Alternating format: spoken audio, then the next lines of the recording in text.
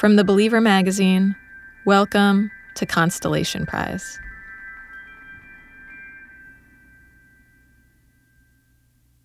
Last summer, the main thing that felt good to me was sitting in cafes and reading novels. The book that struck the deepest was a work of existentialism called Nausea by Jean-Paul Sartre. It was written 80 years ago, but to me, it perfectly described my experience of being a freelancer in Brooklyn in 2019. Like this line, for example. Wednesday, I must not be afraid. Or this one. 3 o'clock, an odd moment in the afternoon. Today, it is intolerable. The main character is named Antoine, and this book is his diary. He's so lonely that things are starting to get weird. If you look at yourself too long in the mirror, you'll see a monkey. What I see is well below the monkey, on the fringe of the vegetable world. Am I myself not a wave of icy air? That summer of reading Sartre, I was confronting a new feeling in my life, a feeling of loneliness. It was like there was something between me and the people I was speaking to, like I existed in another realm. There's no socially acceptable way to tell my friends I'm lonely, no bureau of loneliness I could report my feelings to. So instead, I got on the internet, and I started reading articles. I read that loneliness is a public health epidemic with real physical side effects. As a predictor of early death, it's on par with obesity or smoking. Almost a third of Americans live alone, and half say that they feel lonely. And those numbers are rising. The younger people are, the lonelier they say they feel. Then someone told me about a quote Pope John Paul II had said. You feel alone? Try to find someone who is lonelier than you. I had never paid attention to anything a pope had said, but I took this idea to heart. I thought maybe I could find a stranger in New York City who also feels lonely, and then ask to document their life for many months. Through doing this, we would get to know each other, and we would both become less lonely. So I started walking around, recording myself thinking about this idea. It would be like an adventure, I thought, an adventure in the ordinary world. I don't know who it's going to be or when I'm going to find them. I'm just going to try to, open myself up to New York City. But where was I going to find a stranger who was willing to be my subject? I knew there were lonely people all around me in New York City. I just wondered, where could I find them?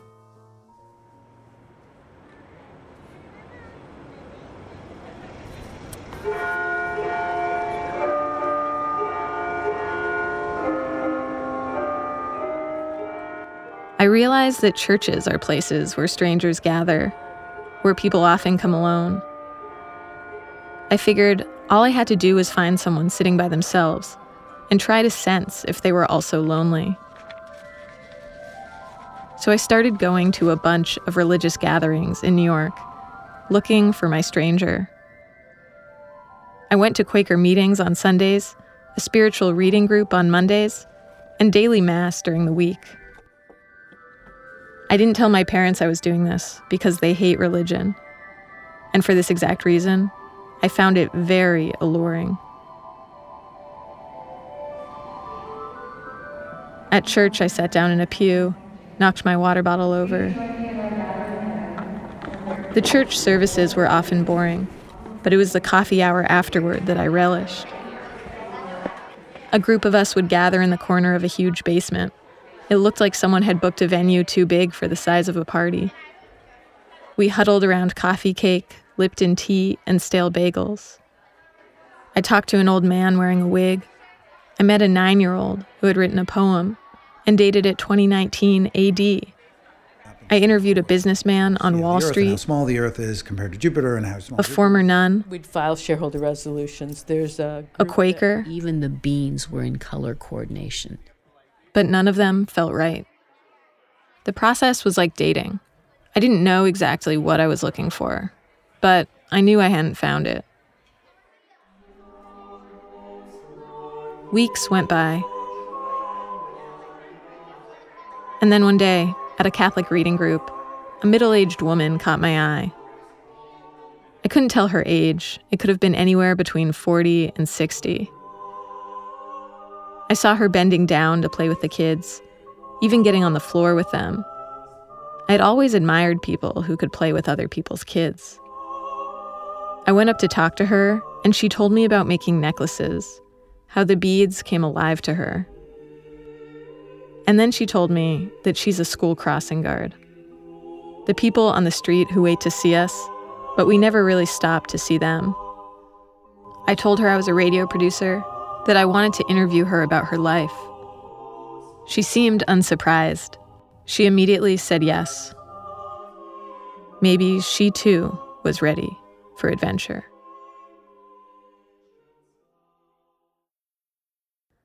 I rode my bike to her apartment in downtown Brooklyn on a Saturday afternoon. It was a crisp, bright fall day.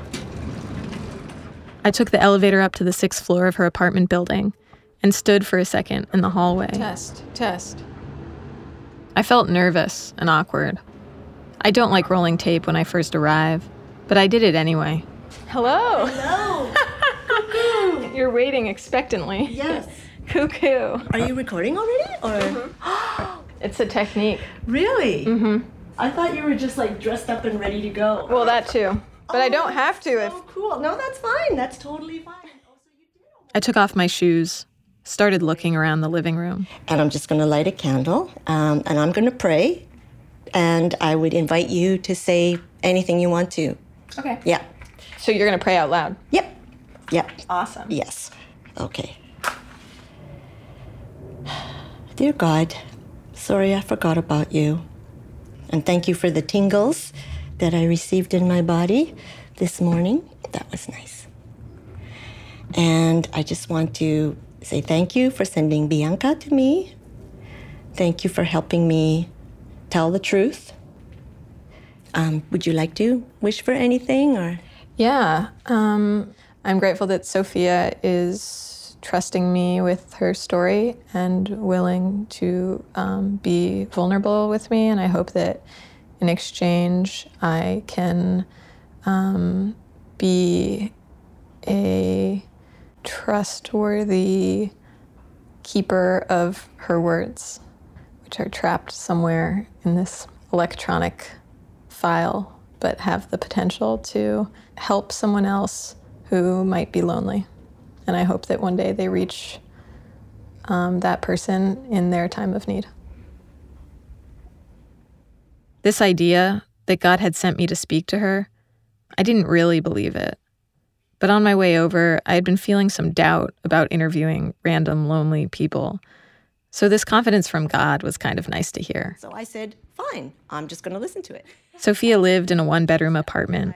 It looked pretty clean, but then she told me. I spent about 3 hours cleaning up before you came over. Wow. Yeah, total honesty. So refreshing. We were sitting on the couch in her living room, and the interview had unofficially begun. One of the reasons I love podcasts and radio is because I can do it while I'm cleaning up. Because I realize that when you live alone, having a voice makes you feel like you're with other people. Yeah. And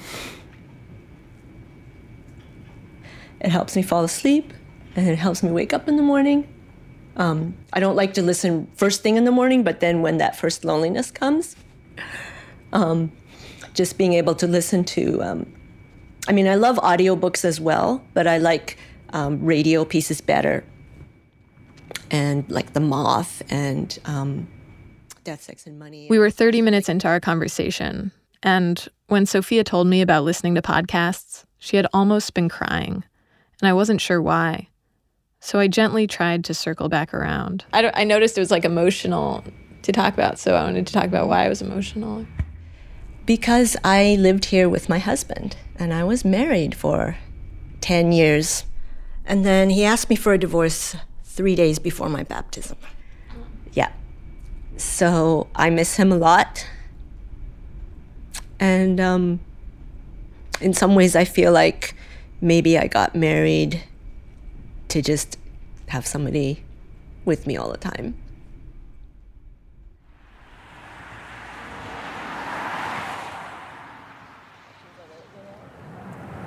Tantum ergo sacramentum. Hey, have a good one. Veneremur cernui. It's 7 a.m. Sophia has agreed to let me put a wireless microphone on her while she does her crossing guard duties. I'm crouched, wearing headphones 30 feet away. She's 5'1", 48 years old, standing on a street corner in Brooklyn. Memo book in her pocket, excellent posture. For her, one of the joys of being a crossing guard is dressing for the weather. Today, blue cargo pants, detachable hood and whistle, a long yellow raincoat. She sings in Latin to pass the early hours. And then, the morning rush. Good morning. Good morning. Good morning. Can you wait, please? Wait for the light. Honkity honk honk, honk honk. Someone who's been to Chartres. What? I call her the purveyor of joy. She doesn't know that. Oh, his friend is new. Oh, I like this little girl. Where's your brother? To wait for the light. There's a lot of Japanese parents. Good morning. Ohayo gozaimasu. Sophia loves languages, so for all her regulars that pass by, she's learned to greet them in their family's language of origin. 私はカナダ人けど、私の母は日本人. Thank you. C'est plus sûr d'aller ici. Yo nací en Canadá. Mi madre está japonesa. Mi padre es chino. Guten Morgen. Morning. Watch out. Don't do what your parents do. I saw you. Have a very nice day. You're so polite. Good morning, dance teacher. Oh, Harry Potter. Someone's going to Hogwarts. You got a splinter in your toe and then... Good morning, you made it. Yes. There must be a parents' meeting today. Hipster mama. Wow. Woo. I'm a narc. I'm a snitch. Sophia is a great crossing guard. People literally stop and tell her this. Hello. You are a really great crossing guard. Thank you very much. You're a great mom. But honestly, on Sophia's corner, I rarely saw little kids walking alone to school. To me, her job seemed like a whimsical relic, like a seltzer man or a switchboard operator. I started to brush up on my crossing guard history. In the U.S., crossing guards began in the 1920s. They exist all over the world, New Zealand, Germany, and the UK, where they're called lollipop men and ladies. In New York City, crossing guards make $13.50 an hour and are almost all women. It's not a living wage. Many of them live in public housing and are supported by a family member. I found a competition called America's Favorite Crossing Guards, and I checked out the winners. Last year, Chief Lynn Wolford in Montana won. He wears a different hat to the corner every day. And the year before, Miss Sarah in Maryland was recognized for her 50 years of service. Sophia has this town greeter mentality. They're my constituents. They're the people that I serve. I think of them as my constituents or as guests at a party that I'm hosting. I'm a little bit strict about my corner, that I feel that it belongs to me while I'm working there, and so that I should make it the way I want it to be. And her constituents are gradually warming up to her. When I first started saying good morning, people kind of looked like a telephone booth had spoken to them. Like, some of them were literally looking for the source of the voice. Like, they were just like, oh, what? As I was getting to know Sophia, I was continuing down my path of existential inquiry, mainly reading Sartre's Nausea in cafes. In the book, Antoine is working on a book about a man named Royaubon, and this relationship between author and subject becomes a codependent one. He needed me in order to exist, and I needed him so as not to feel my existence. I felt this with Sophia. Focusing on her life provided a welcome distraction from my own. I exist, that's all. And that trouble is so vague, so metaphysical, that I am ashamed of it. There's a bed in your kitchen. Yes. Yes, there is. There is a bed in the kitchen. Okay, there. Back in Sophia's apartment. But now I'm thinking I was going to ask you to help me actually lift this support part of the bed. And Today, I was helping her build a new bed, so she had a clean start after the divorce. I had started dropping by on weekends to interview her for a few hours. We'd sit on her couch and talk. She set her timer for 45 minutes so that we'd remember to stop and take snack breaks. Here, people. There we go. So it's time for a break. Sophia's story took a long time to unfold, mostly because she loves tangents, and I do too. So the picture of her life began with these pieces.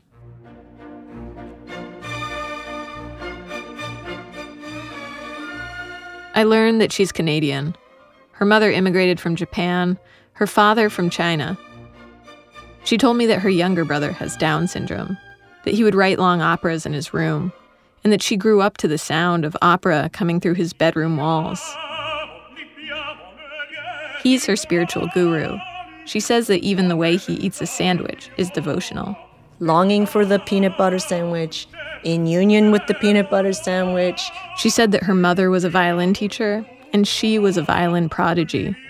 She told me about her grandfather in Japan, who painted his eyebrows with black ink. She said that on Tuesday nights, she's in an adult intro to basketball class, and this week, they're learning to dribble. She keeps files on everyone in her apartment building, so she can remember their names. Like, people think I'm amazing because I remember everyone's name and the name She told me gossip. He is wearing a toupee, right? Yeah. She read me her prayer journals. Please ask our Lord to bring his peace to the negotiations for divorce. Months went by, and I kept coming over. We talked about her hopes and dreams. A lot of little streams, little rivulets of cash. She asked me questions. Are your parents hippies? I recorded her laugh to her own puns. The blow of her nose after she cried. I fact-checked as much as I could, and it was all true. She answered all of my questions with honesty.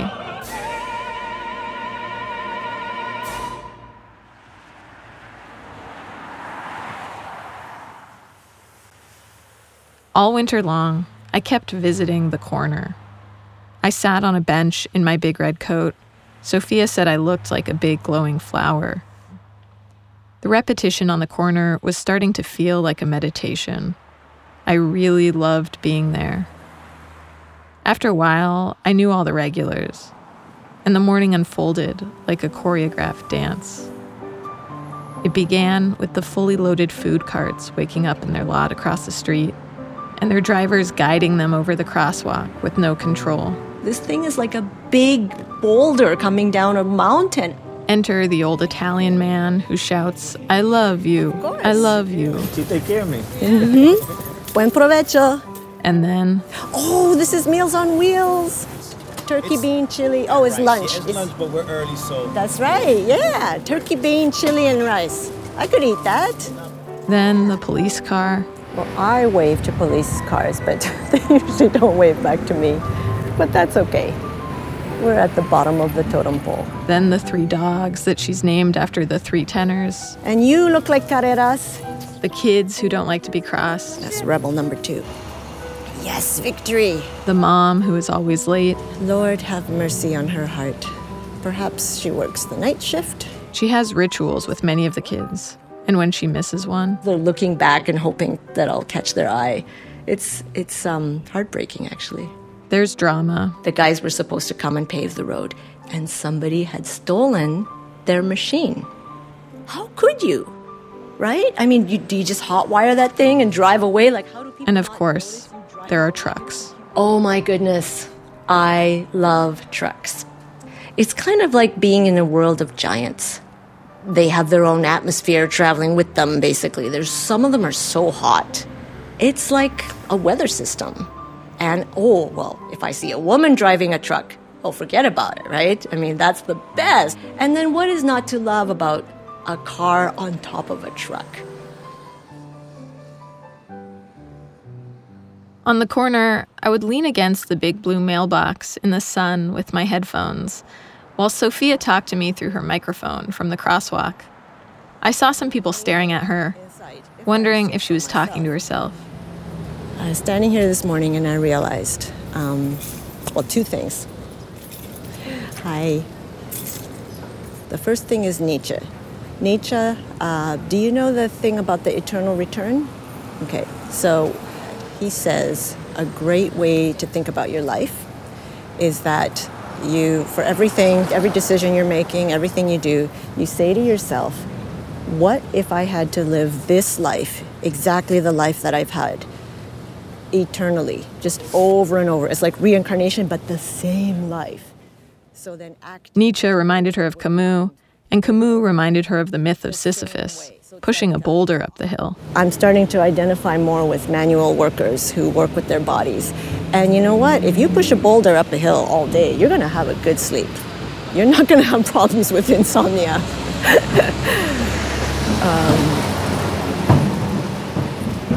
Morning. And I think as a professor, I was looking for some external meaning. That's right. Before becoming a crossing guard, Sophia was an atheist philosophy professor. Working on my dissertation 6 days a week. Good morning. Columbia University, PhD, tenured philosophy professor at a university in Brooklyn. I knew many people who had ascended the ladder of ambition, but rarely met people who had voluntarily climbed down it. I slowly unraveled the story of how Sophia went from married to divorced, philosophy professor to crossing guard, and atheist to Catholic.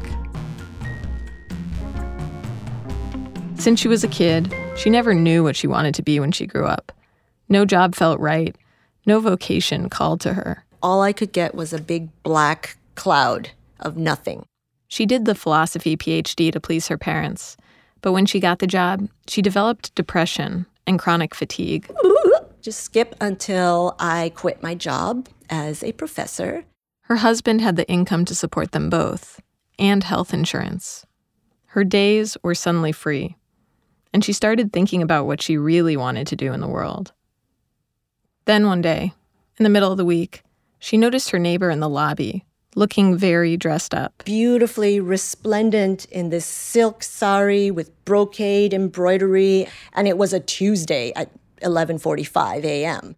The neighbor said she was going to a mass across the street and invited Sophia. And she just had this look of happiness, like she's like, I'm going for my mass, you know? I love my mass. And I was like, it belongs to you? What? You know, like... And Sophia's like, okay, daily mass will help me get out of bed when I'm unemployed. It's just a social practice, just like anything else, like a book club, you know, or like a workout. When she got there, it reminded her of a philosophy class. The Monday to Friday crowd is like the graduate seminar. And the Sunday Mass is like the undergraduate intro class. That's basically what it is. Then she became obsessed with the priest holding the Eucharist. The way he was looking at this little wafer, like it was his baby. And she was like, you don't actually think Jesus is in the wafer, do you? He said, not only do I and all Catholics in the world believe that, but it happens to be true. It was like watching the X-Files, like, the truth is out there. And then she's like, well, what if I allowed myself the possibility to think it might be true? If he's outside of time and space, he can do anything. It would be easy for him to go into a piece of wafer. He can go into wine, he can go into wafer, he can do anything he wants to. He's God. And my mind just kind of cracked open the door to, if this is true, then look how interesting the world becomes. Then she started getting Eucharist envy. She wanted to taste the wafer. And when she finally did... I've only been high on marijuana a couple of times. That's the closest thing I can think of. And it was kind of like You know, like the world has all these sharp edges and pokey things, and nothing really hurts as much as usual. She and her husband were supposed to have their 10th anniversary in Paris. Instead, he divorced her. I don't have his permission to go into the details of why they split up, but after 10 years together, Sophia wanted a deeper relationship, and she suggested they separate. Her idea was that some time apart would spark romance. I had this whole elaborate fantasy in my mind that this was the thing that would restart, reboot everything. But now I realize that I hadn't really discussed this with him. And it was a big shock to him. And so after a few weeks of living without me, he decided that he preferred it that way. And then he told me that he had actually been fantasizing about getting out of the marriage. And shortly after that is when I stepped in and started recording Sophia. Yeah, I cried a lot yesterday. That's one of the reasons I started going to church, is that churches are really good places to cry, and nobody asks you what the problem is. And, as long as you're on your knees and have your hands like this, they assume that you're just praying and you're, crying is normal. Men cry, everybody can be crying in the pew, and people are like, oh, yes, she's praying. She is crying. That is socially acceptable. In fact, it's approved. It's like, oh, she's very devout. She's crying because she loves God so much, And so I can stay in there and cry as long as I need to. And there aren't a lot of places like that.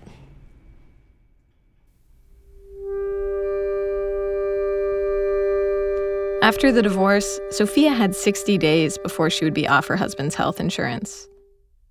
She started looking for a job that included benefits that would still give her enough time to figure out what she really wanted to do. At church, she met a school crossing guard.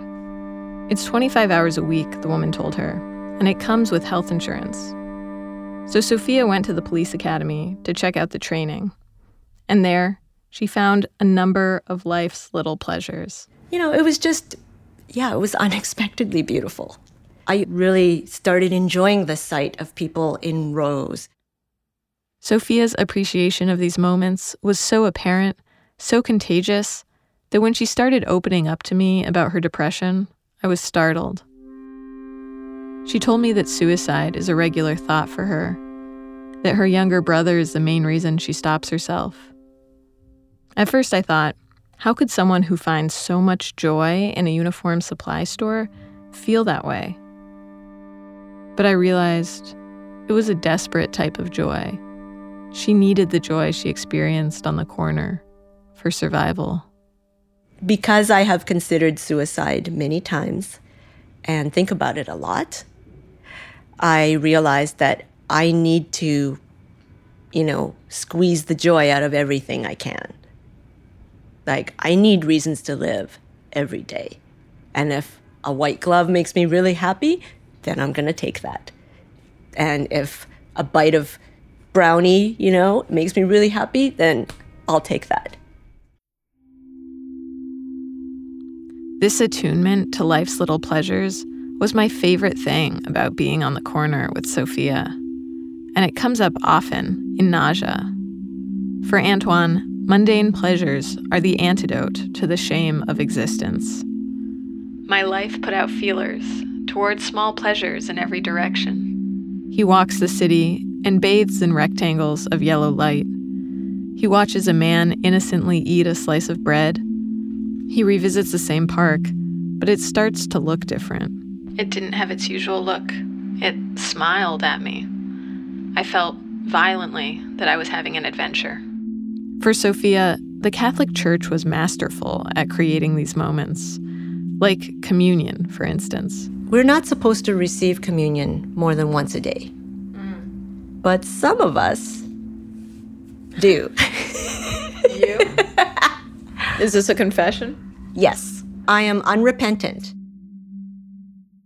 Now Sophia has been a Catholic for 2 years and a crossing guard for 1.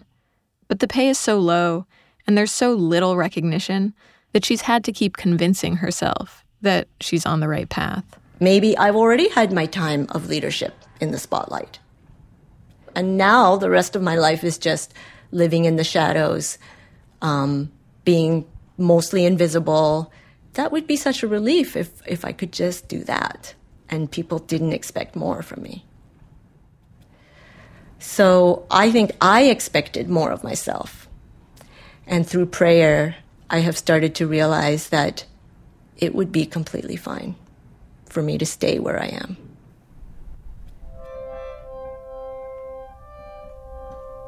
Part of being a crossing guard is I now see that I have an opportunity to pray for every person who passes my corner. And now I feel like, well, it's part of my job to be the person who is looking out for everyone on the block. And then also when people are clearly suffering, to just silently, not to make a big deal, not to do anything that would let anyone know that I was praying for them, but to just do it in my heart while I'm there, while they're in front of me. And if it works, great. If it doesn't work, it still does something for me because it's getting me into the habit of having empathy for people and wishing them well. Is this an emotional topic? A little bit, yeah.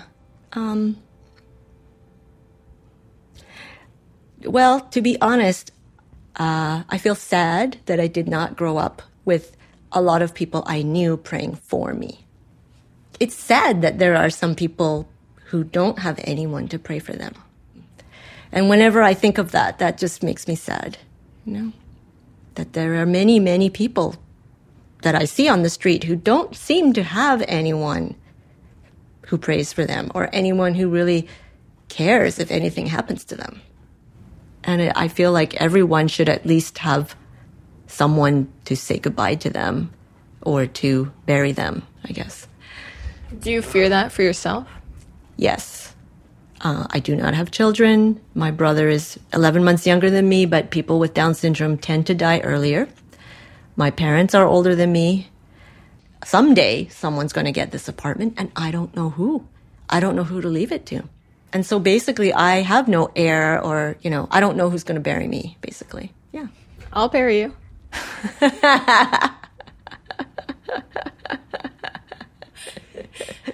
Do you know what you're getting into when you say that? Yeah, but I'm sure it's a lot. Mm-hmm. You're a very generous person because I don't know if you're planning, to marry and have kids and stuff, but by the time I die, who knows where you'll be, you could be in another country, you could be, you will have more obligations. Yeah. Well, yeah, I don't think I'll be in another country, but yeah, I keep in close touch with the people I interview. They stay in my life in intimate ways. I stumble over my words. I'm going to interview. I didn't know what else to do other than offer. Had I struck the deepest loneliness possible? The loneliness we're afraid we'll feel when we're dying.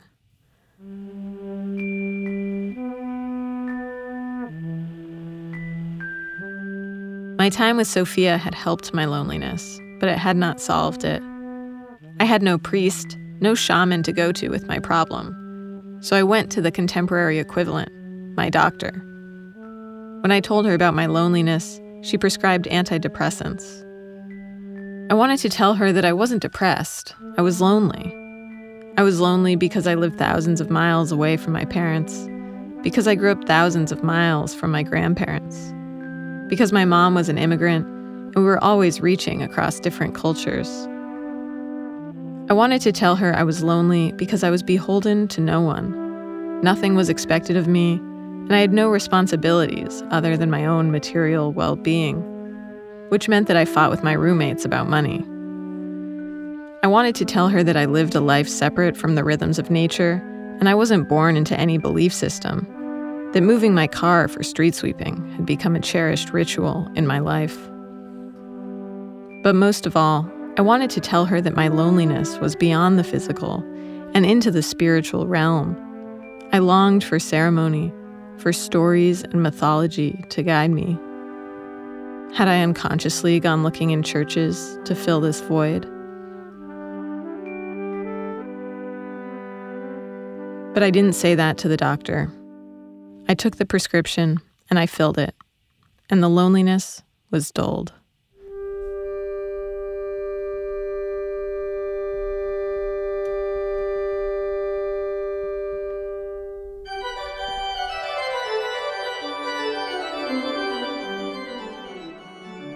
It's been 6 months since I started following Sophia.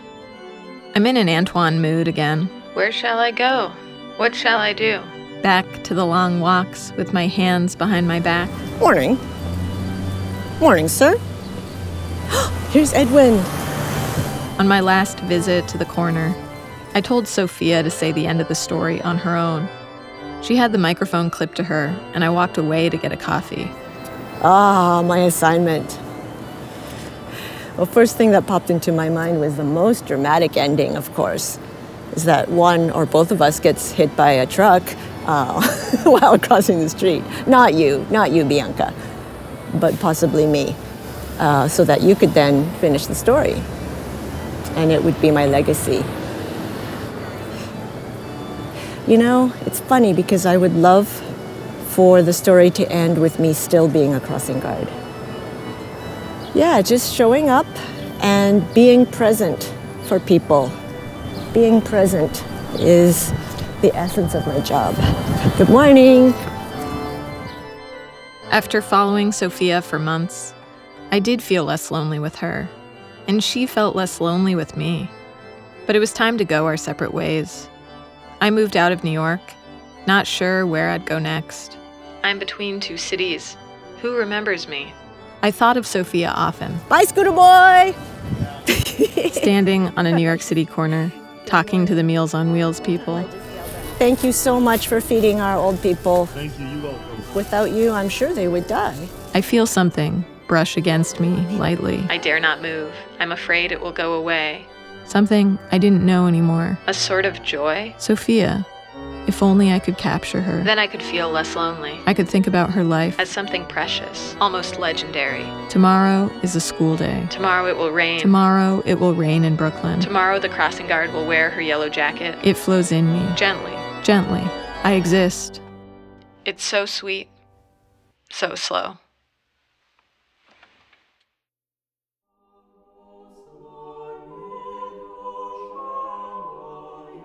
Constellation Prize is brought to you by The Believer magazine. This piece was written and produced by me, Bianca Gaver. A big special thanks to Sophia. Our editor is Hayden Bennett. Music by Zubin Hensler and Stellwagen Symphonette. Mixing by Zubin Hensler. Special thanks to Jacob Bloomberg, Andrew Leland, Laura Irving, Kaveh Zahedi, and Jay Allison.